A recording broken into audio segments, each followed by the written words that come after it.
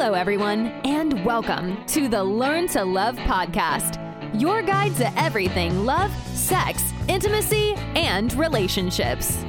Each week, your host, Zach Beach, interviews new experts on love, including couples therapists, relationship coaches, sex educators, and best-selling authors. Learn the best tips and cutting-edge wisdom to better love yourself, others, and the world. Thanks so much for joining us. We hope you enjoy the show. Welcome to the Learn to Love podcast, everyone. I am your host, Zach Beach, and I'm here with the incredible therapist and caregiver, Daniella Marchick. Hello, Daniella, and welcome to the show. Thank you for having me here, Zach. It's an honor. Today, we are going to be talking about caregiving, love, and aging.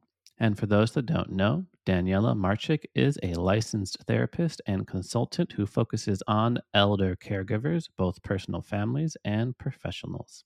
She's worked with elder care partners of individuals diagnosed with dementia and has her own private practice. Daniella leads workshops to teach fellow therapists, coaches, and helping professionals about the emotional path of care partners. With a master's in counseling education and certificate in gerontology, she helps others build healthy habits, experience the range of emotions without being overwhelmed, and find meaning at different stages in life. How are you today, Danielle?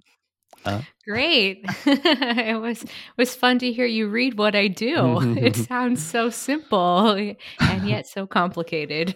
Oh, it sounds, both heartbreaking and wonderful at the same time. And I'm so excited about today's topic. We've had over 100 episodes, and just even aging, we only had one episode on specifically on what love looks like later on in life, but we haven't gotten into just caregiving in general. So I'm really curious what got you into it. You have a certificate in gerontology, which I didn't even realize was a thing. Well, I know gerontology was a thing, but that someone would go and kind of study it or learn about it. Right. So what brought you into it? Well, I think you're hitting the nail on the head here, Zach, is that even though this is such a big part of our culture, every culture really, the aging process and taking care of either a partner or an adult parent, that we really don't talk about it because there is this fear of death that we have and this focus on living, and that we sort of separate the two, but really it's deeply connected. To be alive is to witness death, right? You can even see it in nature. We see the winter that things shrivel up, and in the spring they become alive again. And so I am trying to change the narrative and make sure that we are talking about aging and death, because if we're lucky, it will happen for us all. and,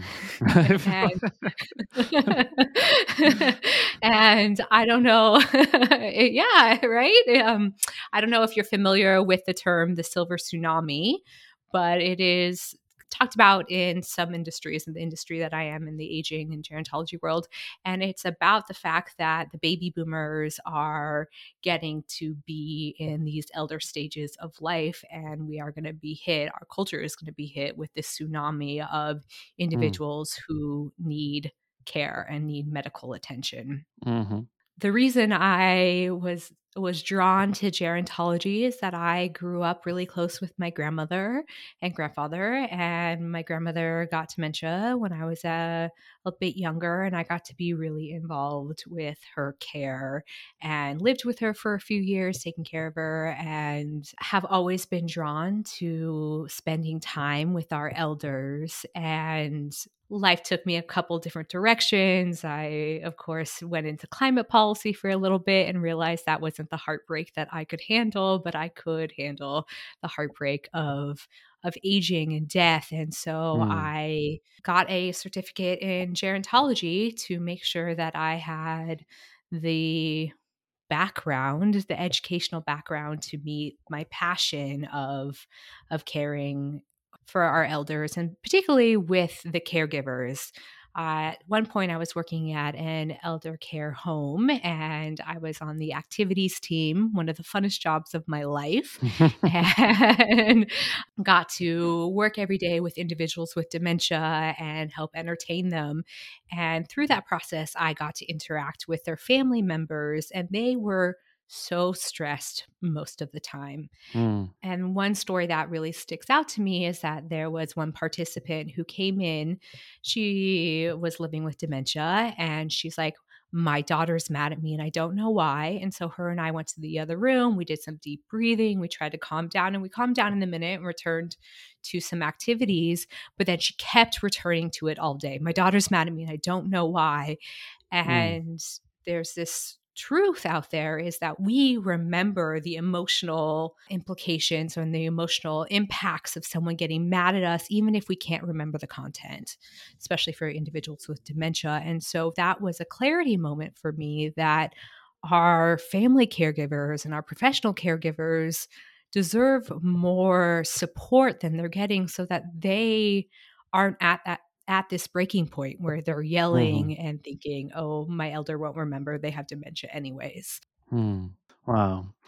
So powerful. And there's so many different directions we can take this. I want to go back to something you said towards the beginning around the fear of death, because I am curious whether it is nature or nurture. Because on the one hand, it seems like the fear of death should be hardwired in to our brain because, of course, we need to survive.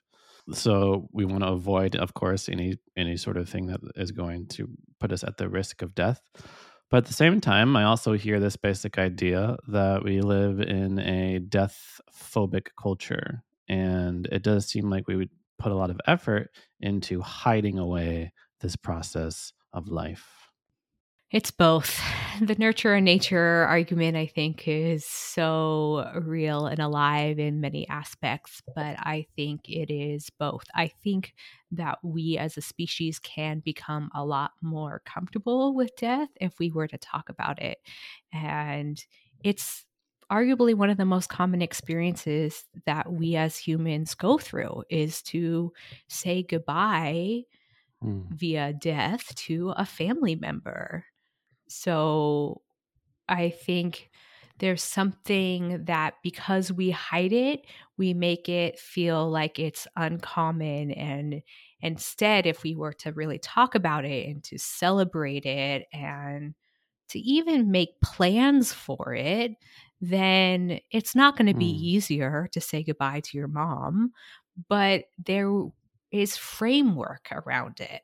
And that is often Mm. actually why a lot of people turn to religion around death, is because it offers this framework and these prayers and these traditions that one can do in the moment instead of being stuck in overwhelm. As you mentioned, it's very natural to be scared of death, or else we would run up and down mountains without any hesitation or be close to big animals. But we live in a modern world in which we're not often running up and down mountains or being chased by big animals. And what a concern is that we hold on to that fear for a long time instead of what it's meant to us for us to be naturally is make you really scared, have the adrenaline push, get to safety, and then come back down.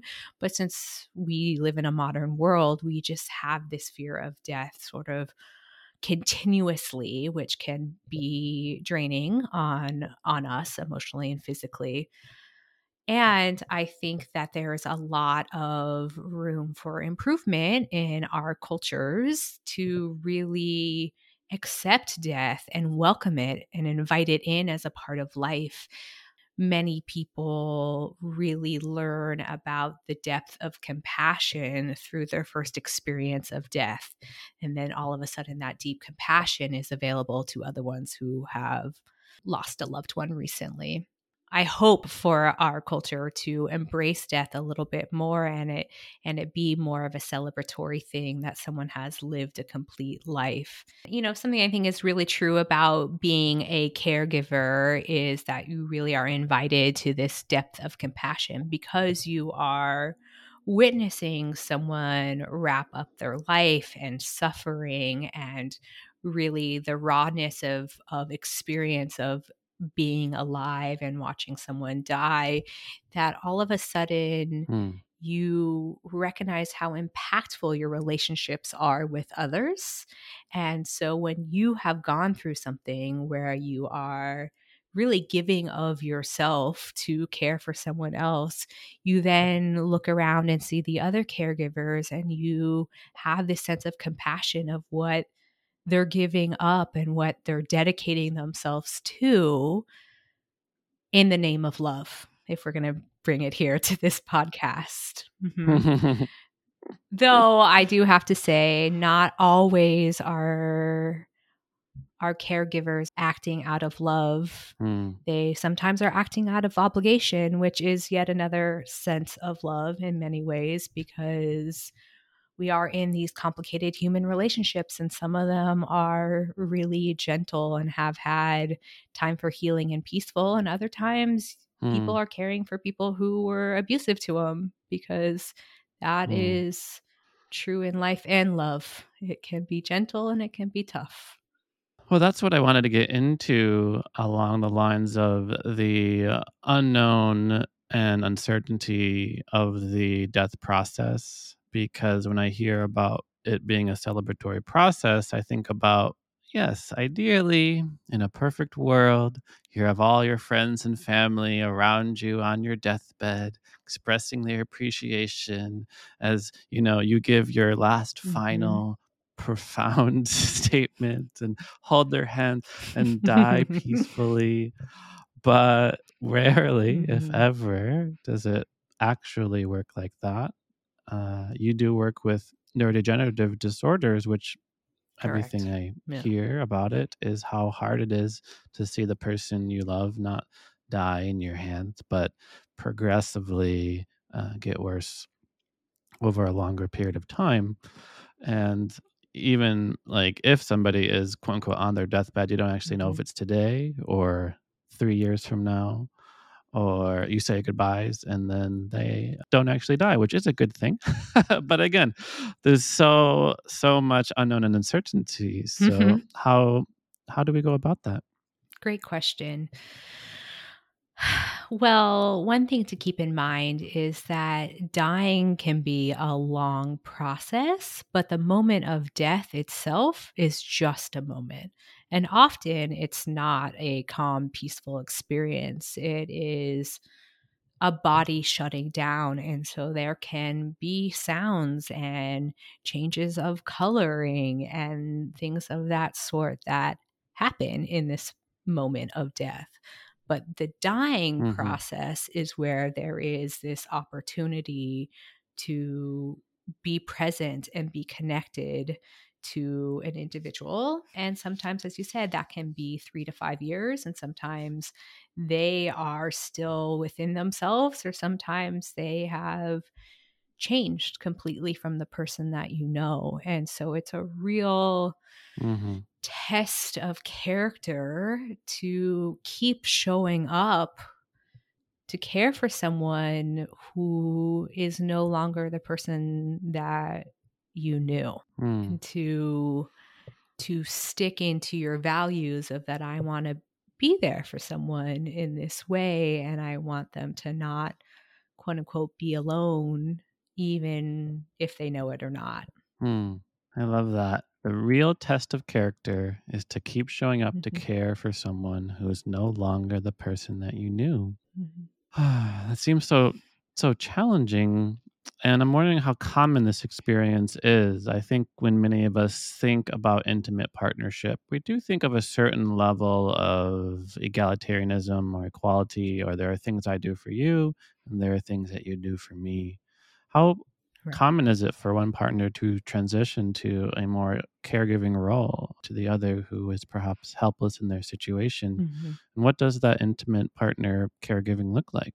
It's interesting because it's different in each relationship.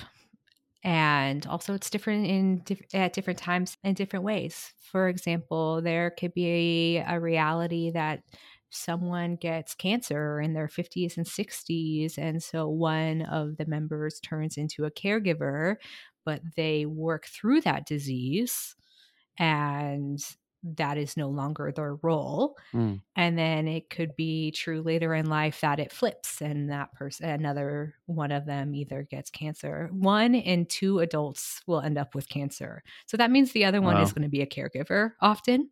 And 1 in 5 adults are currently taking care of someone else. So that's 54 million people in the United States who are currently caregiving. Mm.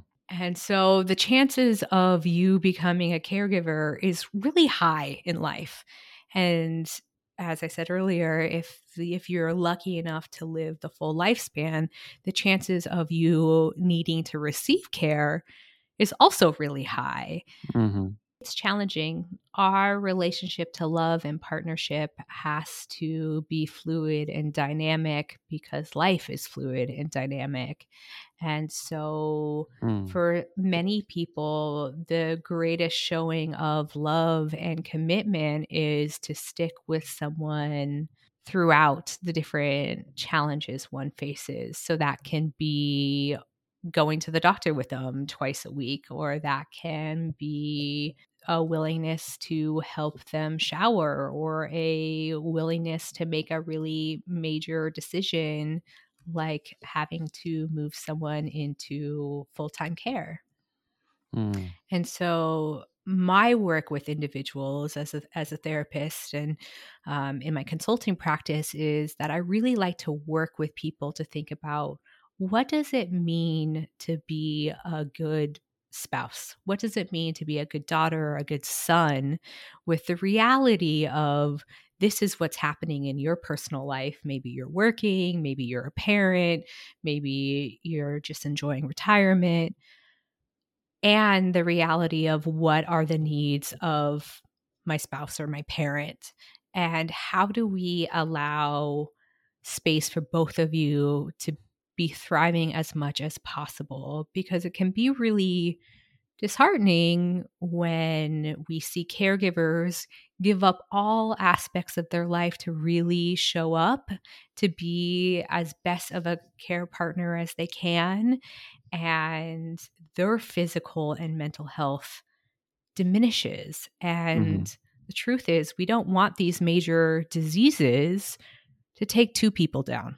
We don't want it to be around at all, but we really want to make sure that the caregiver is given these skills and these tools and this space, that they are taking care of themselves to the best of the ability, because that allows them to be there for the long haul. That allows them to be the kind of caregiver that they are striving to be, and be there through the whole process of a disease. Wow, I love that.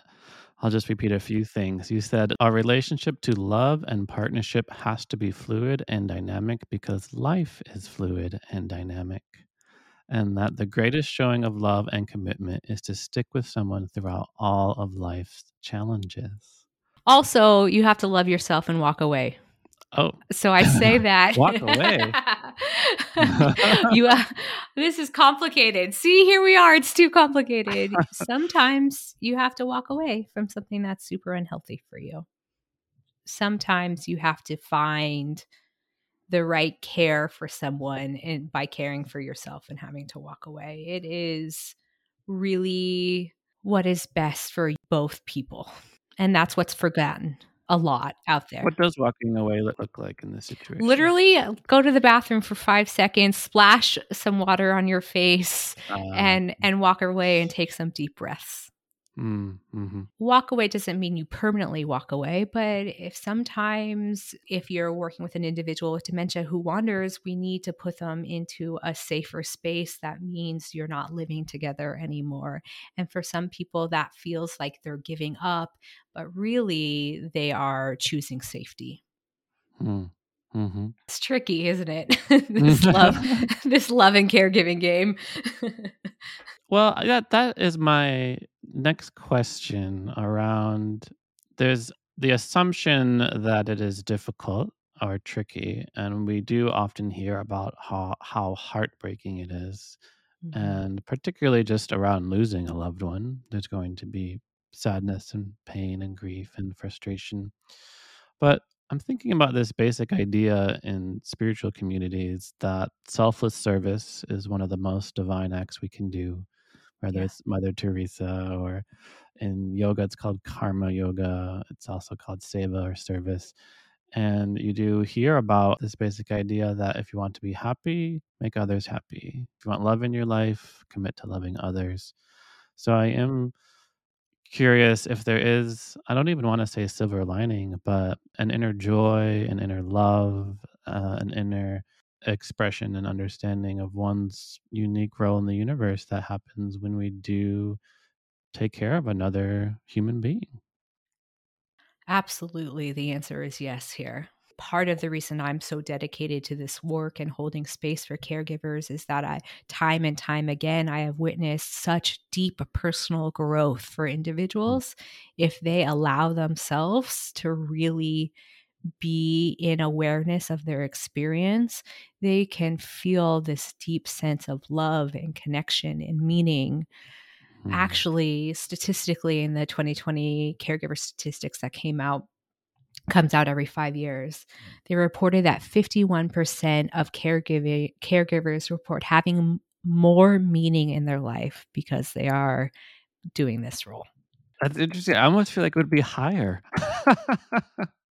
So 49% don't have more meaning? But that doesn't, maybe they found meaning in other places in their life, right? Mm, Maybe they mhm, are parents, or maybe they are wrapping up a major career, or mhm, mhm, maybe they're suffering from isolation.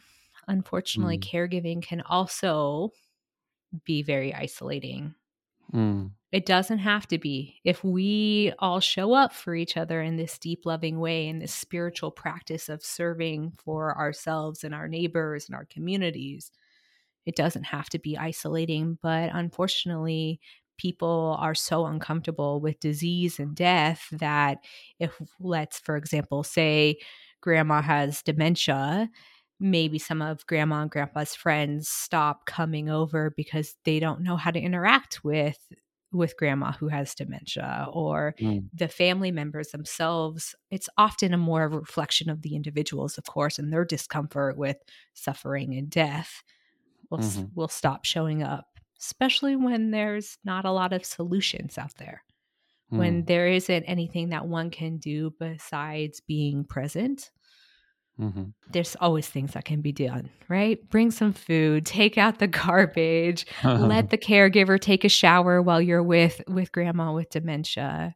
Mhm, mhm. It doesn't have to be scary or isolating, yet it often is. Yeah, let's get a little bit more into that because I do feel like we all want to be very loving to our partner. We also all imagine ourselves, of course, I would spoon feed my partner, blended applesauce because that's the only thing they can handle and Mhm. because I love them so much. Yeah, And then it goes on for a long period of time. It right, takes over our life. We see how truly demanding it gets when we're helping them use the bathroom, for example.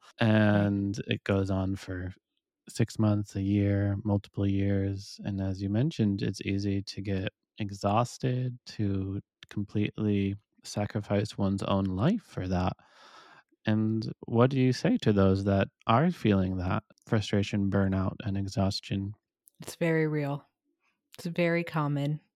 It's okay, and you can still show up anyways. Mm, What I say is, allow this experience to bring up this frustration, this sadness. Allow yourself to learn what that feels like in your body. Allow yourself to learn how to express that through journaling, through meditation, through movement, and learn that you can hold love in the other hand at the same time. It is not one or the other. It is not, I am frustrated only, so that means I can't show up well, or I such a loving partner that I can't be frustrated. Really, what happens in our lives is we have the full range of emotions, and the mm, goal, the opportunity for growth is for us to learn how to be with them in a way that they don't overwhelm us, or we don't try to stuff them away or drink them away, but instead, of course, I'm frustrated for having to keep calling the insurance company to try to hunt this down. Or, of course, I'm frustrated that I had to cancel my plans yet again. But how can I honor that? How can I turn that into a moment of self compassion Mm. for myself, that yes, this is what I'm doing with my life. I'm acting out of this agape love, right? This Mm. selfless love. Mm-hmm. And so how can I also offer that love for myself? I love Mm. myself even when I'm feeling this frustrated. Mm. It's so interesting how, in taking care of someone else, we really learn what it means to love ourselves. Mm-hmm. It's interesting because I wanted to ask you about that famous article. I think that turned into a book called "The Top Five Regrets of the Dying." Mm-hmm. But just listening to you, I'm less interested in what people going through death regret and more thinking about what they want and what they Mm-hmm. need. So, Mm-hmm. how we can most be of service. Mm-hmm. There's for example, a huge temptation to help. Like, let me help you up out of your Yes. chair. And it's like, well, they want the ability to get themselves out of the chair, for example. But I'm also Mm-hmm. hearing from you just the really profound feeling of having somebody be there for you. To be with you, right? Mhm, Instead of mhm, it having to feel like they're there just for you to help you, but how do you feel like someone is willing to just sit next to you and hold your hand, that they don't need to try to fix you or make you do X, Y, and Z if you're this close to death, and that they can just be with you, and it can feel less scary because I have someone witnessing this experience that I'm having as well. mm, I think what one can do is also bring humor in, and joy and songs that they're used to. mm, And because if dying is this multi-year process, if we all just keep saying this is so sad, this is so sad, then we're just going to manifest that this is so sad. But maybe there's some humor in it. Maybe there's some remembering silly things and helping them celebrate their whole life experience and not just this end part for them. mhm, And as a person of service, how can I get comfortable with being more patient, allowing them to try to get up out of the chair themselves? How do I, instead of feeling the urge to just go over there and help, how do I slow down, look them in the eye and say, can I help you? Would you like help? mm, And listen. But we as humans, we want to fix problems. Oh, yeah.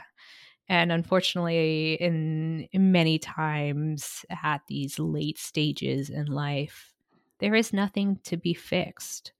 So mm, there's also this whole piece of it of what's the quality versus quantity of life. mhm, mhm, And maybe some people are staying alive because their adult daughter is scared of mm, them dying. And so it's also permission giving to say, when you're ready, allow yourself to go. But just trying to clue into them and listen mm. versus fix. Well, one thing I'm hearing from you is different qualities you might want to think about cultivating to help us in this process. I'm hearing patience, I'm hearing listening, and I'm Mhm. wondering what are some other things that I can do to prepare for a caregiving role. Oh, well, if we're going to jump there, really, I want people to be having the conversation with their loved ones about death, about what they would want at their funeral, about do they have their legal documents set up? Do you want to be on a feeding tube if that is what it comes to?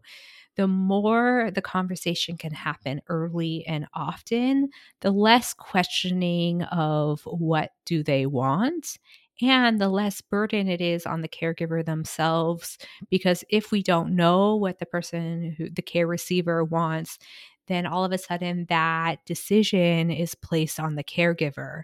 And that feels like a really weighty decision to make. And we act out of fear. We act out of what we would want, maybe than what they would want. We act out of, I'm in a crisis moment, so I'm just going to listen to whatever these doctors say. And sure, let's have a surgery at 87 years old, And so one thing to do to prepare is really have that framework, that conversation with your loved ones. Also, it's important to tell your bosses and your medical providers if you're stepping into that caregiving role, and we invite them into being more compassionate, and specifically with medical doctors, so that they know to watch your health, because unfortunately, if one is not balanced, they are not taking care of themselves. So we want a team around the care receiver as well as the care provider. It's just modern day that we've siloed our families into these small single houses or apartments, but we are tribal people in general. And so we need to depend on the tribes for all big events in life, right? It is meant to be celebrated, to be together for birth to death, and a lot in between. Also, a thing to do to prepare is to clean out your living space and make it accessible. There's a chance that you're going to need grab bars. There's going to, you're going to need to change some of the actual physical environment. And then we've talked about this in other ways, but another way to prepare is really doing some of your own emotional work and really looking at what your relationship to death, to suffering, to ends look like. And that's your own stuff about what I think and feel, and turn into spirituality with that. But also, what have I learned in my family of origin about how we handle grief? And do I agree with that? What have I learned culturally of what I need to do as a caregiver? And does that actually make sense for my makeup as a human? Yeah. Yeah, hearing you, I'm curious if you were able to rewrite the rules about how, or make your own culture that approaches death in a more life-serving way. What would that look like? More people would be involved in general. I think, and this has been changing culturally. I think each generation approaches it differently. The elder generation were kind of taught children are meant to be seen and not heard, right? To be quiet, and they weren't even invited to grandma's funerals because it was for adults only. And that doesn't make sense developmentally. I had a relationship with grandma. Now all of a sudden grandma's gone, and we don't want to tell them that they're coming back. We want to be clear, but in really soft language. And again, that idea of listening, right? That has to be for every generation, because death impacts us all, with anyone who has a relationship with the individual. I really love some of the work that the Zen Caregiving Center does in San Francisco around death, and putting flowers on the body like a few moments after the death, and just having that ritual is really important for the people who've been serving them and being near them for the last couple of years, because not only are the family caregivers grieving, but so are the professional caregivers who developed these relationships with the loved ones as well. And I, of course, would keep connecting death back to nature and trying to allow us to see death not just in the dying of an individual, but of the seasons that change. Yeah, I'm just thinking about how often someone in this role, even like yourself, is at the liminal edge of human existence. And I'm curious what your thoughts are, or conclusions are, or findings have been around what happens after for that soul, spirit. That I think can be different for each one of our souls and our spirits. For some people, they're able to connect to that soul after someone has died. It is not. I had the experience that I was getting a massage and I had this like rush of energy in my body, and I was like, my grandfather just died. He just came through me and let me know. And then at the end of the Mm. massage, I walked to the park and I looked down on my phone and there was missed calls from my first cousins and my parents, and I just had this inner knowing in some ways. And some people continue to have relationships and conversations with those who have died, and that can be really impactful and healing. And for others, that feels Mm. really scary. um, and so some people believe that this is an energy that gets recycled and reformed and shows up differently. And I don't think there's one right answer. It is allowing yourself to feel into the options. Mm. I feel like we're often put to the question around what can death teach us about life, Mm-hmm. but I'm curious what death can teach us around love. Yeah. Death is a teacher around compassion. Death is a Mm. teacher of impermanence, as is love. I think death is a teacher that one can love and feel connected at multiple stages, ways. Just because someone has died, that doesn't mean they weren't your mother or your brother still. That relationship is still impactful in your life, even if that human is not alive, because you Mm. still had that relationship. Mm-hmm. When people have experienced a death and they're in this grief process, I honestly feel like it shakes up their perspective in deep to the soul.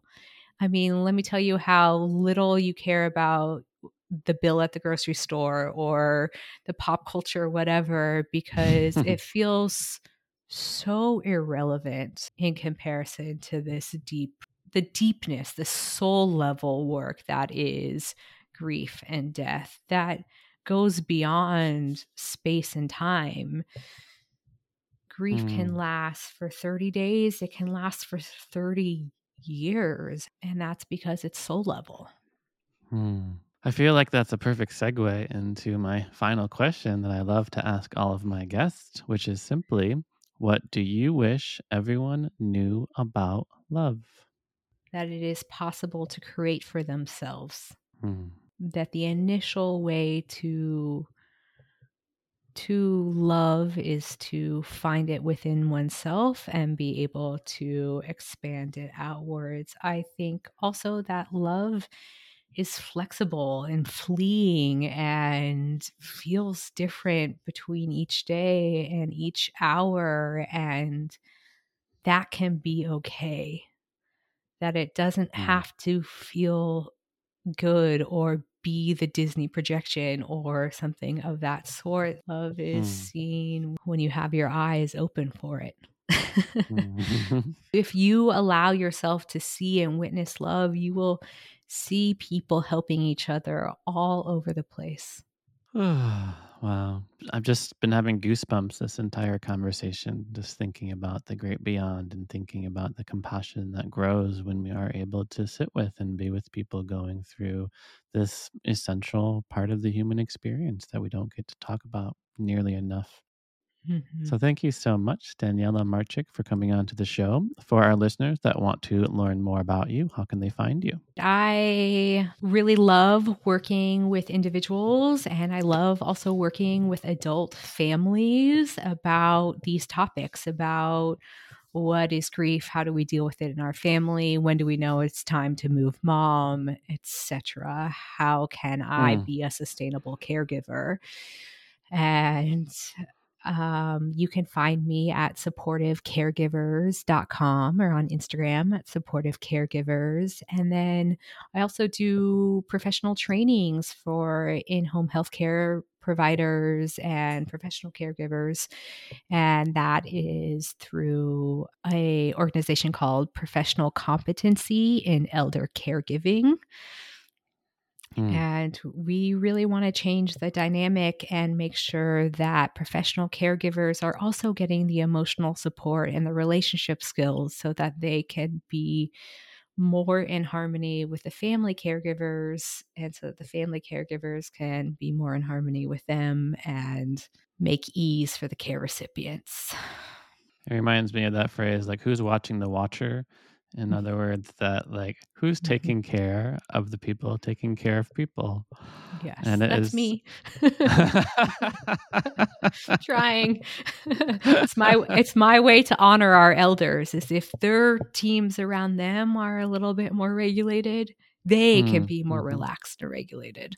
Wow. Thank you so much, Daniella, for the super rich conversation. You'll have to come back onto the show because I have so many more questions around death and love and the aging process. And I really appreciate all your insight. And thank you, listeners, for listening to the show. We hope you remember all of the wonderful insights and nuggets of truth that Daniella brought today, including that our relationship to love and partnership has to be fluid and dynamic because life is fluid and dynamic. That one of the greatest showings of love and commitment is to stick with someone throughout life's challenges, including if they are no longer the person that you used to know. And sometimes loving yourself means walking away, taking care of yourself.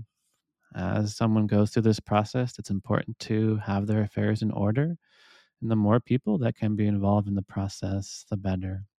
Death teaches us of love and compassion for others, as well as the reality of impermanence, that love will change.